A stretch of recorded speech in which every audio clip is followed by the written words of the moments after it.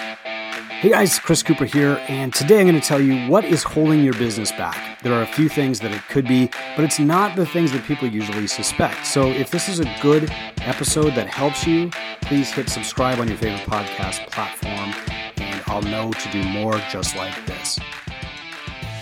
So most of us think that the reason that we can't grow is we don't have more clients or we need more acumen for advertising. And I certainly thought that when my gym was struggling and I was missing my paychecks. But what I learned over time was that I needed things like systems. And that formed a triage that actually saved my gym. Today, though, I'm going to talk about the bigger things, the meta problems. And this is actually a hard podcast to record. And it might be even hard for you to listen to. But these are the truths that I've had to face about myself to make my gym successful.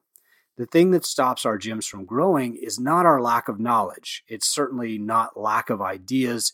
It's usually our own self-limiting behaviors and beliefs. Here's a great example. When I found my first mentor, I thought, I need better marketing. And it took him, an objective third party, to say, Chris, you have no systems. You're exhausted. You're like yawning in front of your clients. Your staff don't feel secure, like this gym is even going to exist in 6 months. And because you're tired, you're mad all the time. When we take clients through the Two Brain Ramp Up program, we know that we're taking them through a process that often requires them to change their beliefs. We can say all day, discounts are bad. Here's why you need to eliminate them, and here's how to do it. But as I've written many times in the past, changing behavior means more than informing the brain that something is wrong, right? If you want to change the path of an elephant, you can't just tell the rider on top of the elephant, hey, you're going the wrong way. You need to motivate the elephant to turn. Gym owners usually don't want to change their beliefs. Their brains wriggle around trying to find an easier way. They procrastinate. Sometimes they argue.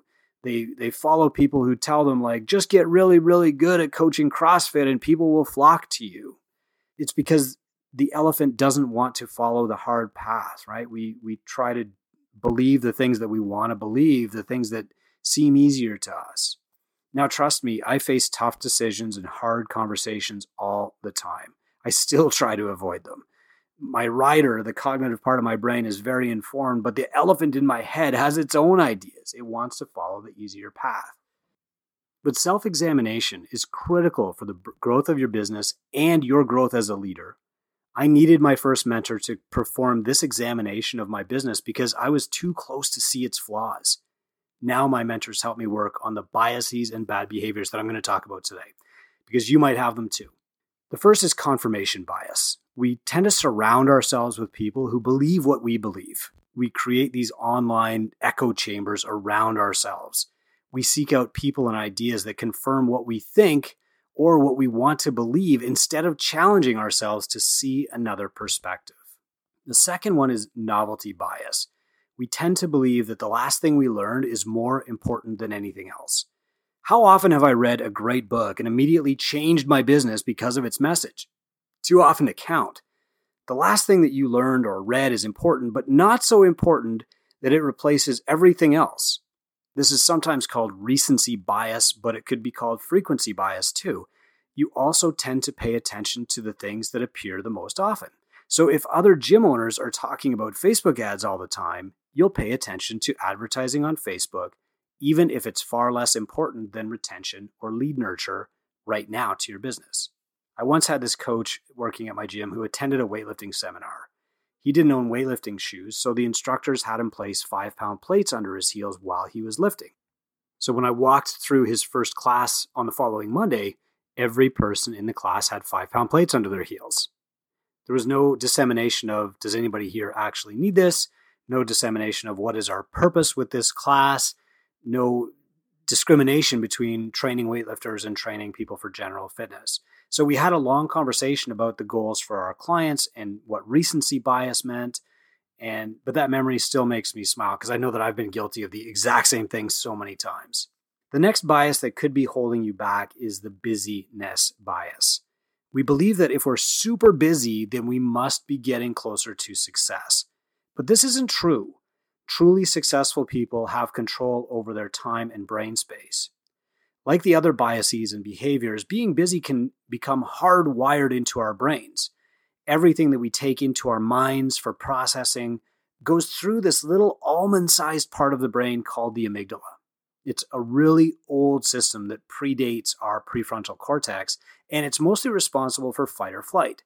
So the first unconscious thought that we have about anything new that appears in our world is, will this hurt me? The thing is, founder phase entrepreneurs face a ton of fight or flight decisions every single day. Everything is an opportunity and everything is a threat. Plus, they're stressed out. So these factors are like exercise to the amygdala, and it actually grows. And then when the entrepreneurs finally reach tinker phase, when their job is mostly just to think instead of to grind and grind and grind, they try to relax and the amygdala fights back. To justify its own size and control, the amygdala seeks stimulus. So the entrepreneurs suddenly can't put down their phones, and they create drama in their lives unnecessarily, and they make sweeping changes to prove their businesses still need their constant attention. In other words, they break stuff so that they have something to fix. I'll link to a post below called "The Hustle is a Lie." Most gym owners I know are working really, really hard, but very few of them are actually accomplishing anything that will grow their businesses. Now let's talk about multitasking bias. We try to do too many things at once. The reality is that you can only do one thing at a time, and jumping back and forth between them makes you really, really tired. If you have 5 really, really big ideas for the rest of 2022, I can guarantee that you won't deliver all of them. I can almost guarantee that you won't deliver any of them. But if you have one big idea and you work on it with singular focus, you'll probably bring it to market.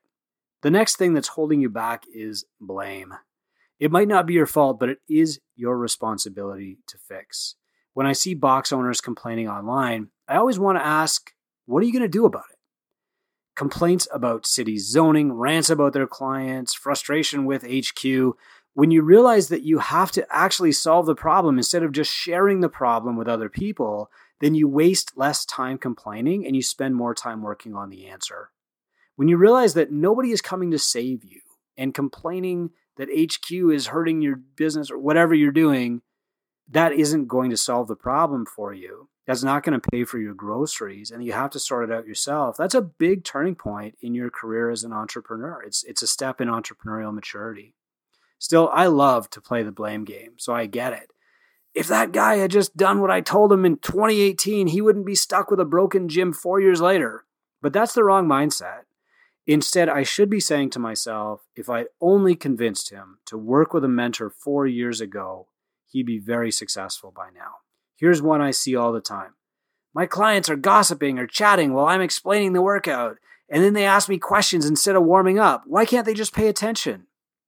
The real question you should ask yourself should be, how can I get my clients to engage with my workout explanation? Blame and ownership are mutually exclusive. Leadership means radical acceptance of responsibility. If you're blaming others, you are not fixing problems. Now that's fine when you're an employee, but it's not acceptable if you own the business. If you don't solve problems, they'll kill you. And if you're blaming others, then you are not solving problems. Now, the last thing that's probably holding you back, this is the hardest one of all to talk about, and that's ego. Ego is not the enemy. It takes a bit of ego to coach people. It takes more ego to open a gym. But when you're starting something new, ego is a tool. The problem is that ego is also a mental trap that kills most gym owners. It almost killed me. Ego is what gets us across the starting line, but it's also what holds us back from finishing the race. When I opened a gym, I didn't have a plan. I was just really, really passionate about teaching exercise. And in full honesty, I was probably the most knowledgeable coach in town. But that didn't make me the best coach in town. My ego said, you're the smartest, so you'll make the most money. But that wasn't true. My ego said, if you tell your clients how dumb that other coach is, they'll respect you more and stick with your business instead. And that really wasn't true. My ego said, you're smarter than all those business experts. You don't need their help. They don't know your business like you do. And that almost killed me. My ego said, asking for help means you're too pitiful to deserve it. And that was completely backward. My ego said, You can outwork your mistakes. You can dig yourself out of this hole. And that was, well, crazy. My ego said your wife and kids will respect your sacrifice more than they will miss you at bedtime. And that almost ruined my life. Now, it's hard for me to record this podcast because reading that list of biases makes me realize that I haven't eradicated any of them completely. I still have them. And that's a bit depressing until I realize that even a little progress on any of these biases will have a tremendous impact on my business. I don't have to eliminate my ego, but if I learn to recognize its tricks, I'll remove the barriers that are stopping my growth. If I see from the outside, looking objectively, that I am sticking my fingers in the business and trying to break things instead of letting my team run with growing this business and doing what they know how to do, the reason that they were hired and they're better than me at it, then I will keep sabotaging my own business forever. Because here's the ultimate hard truth. All of us are holding our businesses back. The knowledge and systems are out there, but most of the time we're pushing the brake pedal while we're pushing the gas. We think that we're putting the business on our back and trudging the lonely trudge to eventual success. But it's not true. And identifying and working on these biases and behaviors will take your foot off the brake pedal a little at a time. But you can't do it alone. It's impossible. It took my first mentor to help me see that. And every mentor that I've had since has helped me peel back the behaviors a little bit more, allowing my business to grow faster and faster because it's no longer in my shadow. I hope this helps.